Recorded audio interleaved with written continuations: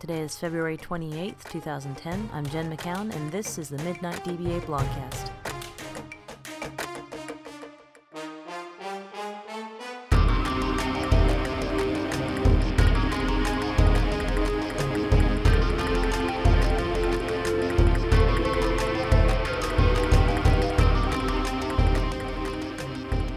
Welcome to Blogcast number 12. Today we're reading one of Sean's DBA rants from back in September of 2008 called Working with Users.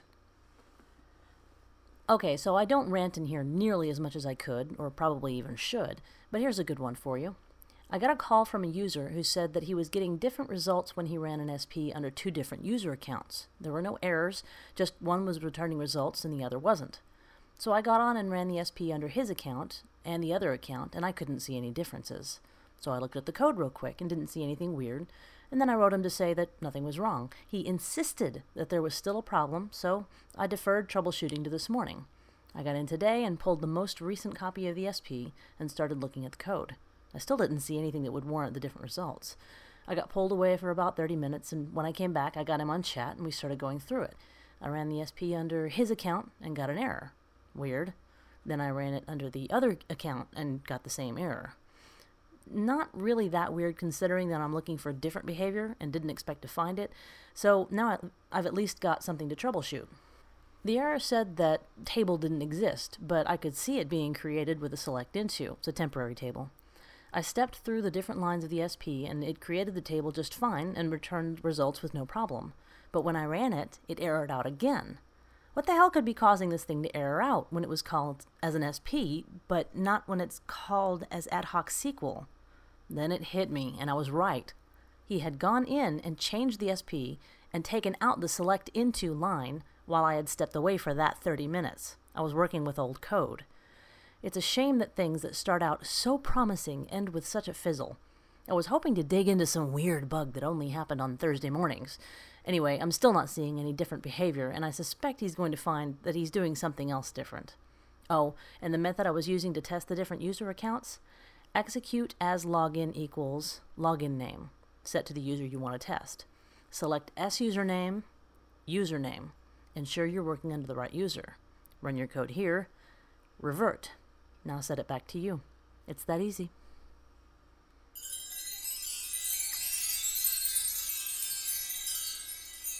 That was really short. Let's read another one. This one's from March 20th of 2008. Still Sean's DBA rant called Will a Real Idiot Stand Up? As you know, our other DBA just left and he just started his new job. I was IMing him today and asked him how it was going. He said, the last DBA was an idiot. It's funny because I can't count the number of times I've said that. I don't think I've ever started a job where the guy before me knew what he was doing. The question is, though, am I really all that good, or do I just have an inflated ego? I'd probably have to say that it's a bit of both, really. I've seen a lot of DBAs who just don't know the simplest thing about SQL. I've talked about this several times in both my blogs, so I'm not going to harp on it too much right now, but it holds more true every year I'm in this industry. There's a difference between just doing things differently than the other guy and his systems actually being neglected. Not performing backups or index maintenance is bad DBAing. It's not just a different way of doing things. I remember talking to a guy who was a very high DBA at a company we all know last year. I was at PASS, come to think of it, and he sat there proudly and told me that they never changed their SA passwords on any of their systems. I would love to tell you that his reasoning, but I just couldn't get into something like that. But to be proud that you never change your SA password is just asinine. You know what they say, dude, if you look around and you can't find the asshole, it's you. The same goes with idiots. It's hard to measure skill, though. Everyone has such different experiences. Things I've come to know well may be completely foreign to a different DBA who's far better than I at something else. So does it make him an idiot because he doesn't know what I know? Yeah, sometimes. The basics should be covered. Every DBA should know what it is to back up a system and do maintenance and basic security. And so often it's these basics that aren't covered. So now it comes down to simplicity. What makes a really good DBA? I've had several talks with guys all over IT about this same topic, and in almost every session we've pretty much concluded that you only have to try a little bit to be better than the average guy. The average guy does very, very little to further his knowledge or to get really good at his job. Most people just skate by. So if you try just a little bit, you can rise above the crowd. That's what I think, anyway.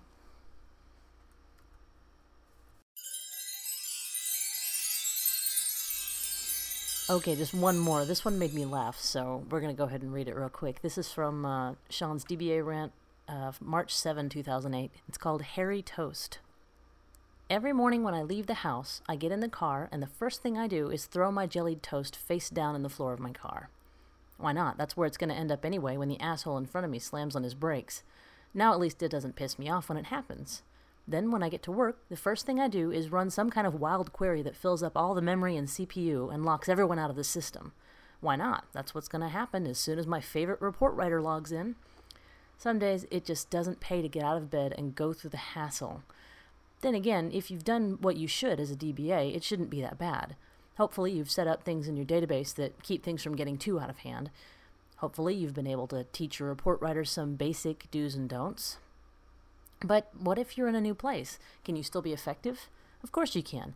Again, if you're a good DBA, you've collected a nice gaggle of scripts that you can take from place to place.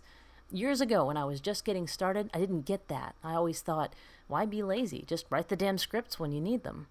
But that's the wrong attitude. It's not laziness, it's practicality. There's just no reason to work out that logic every time. So if you follow some of your own best practices and set yourself up for success, maybe you can withstand the bad times. But there's nothing you can do about traffic, so I guess you'll have to keep throwing your toast on the floor. Life goes on. Copyright 2010 by MidnightDBA.com, Jennifer McCown, and Sean McCown. Be sure to visit us at MidnightDBA.com for the most recent training videos, blog entries, and links. And find us on Twitter as MidnightDBA. Today's music is Crack-A-Lackin' by Al Flip and the Wu Team, provided by Mevio Music Alley. Check it out at mevio.music.com.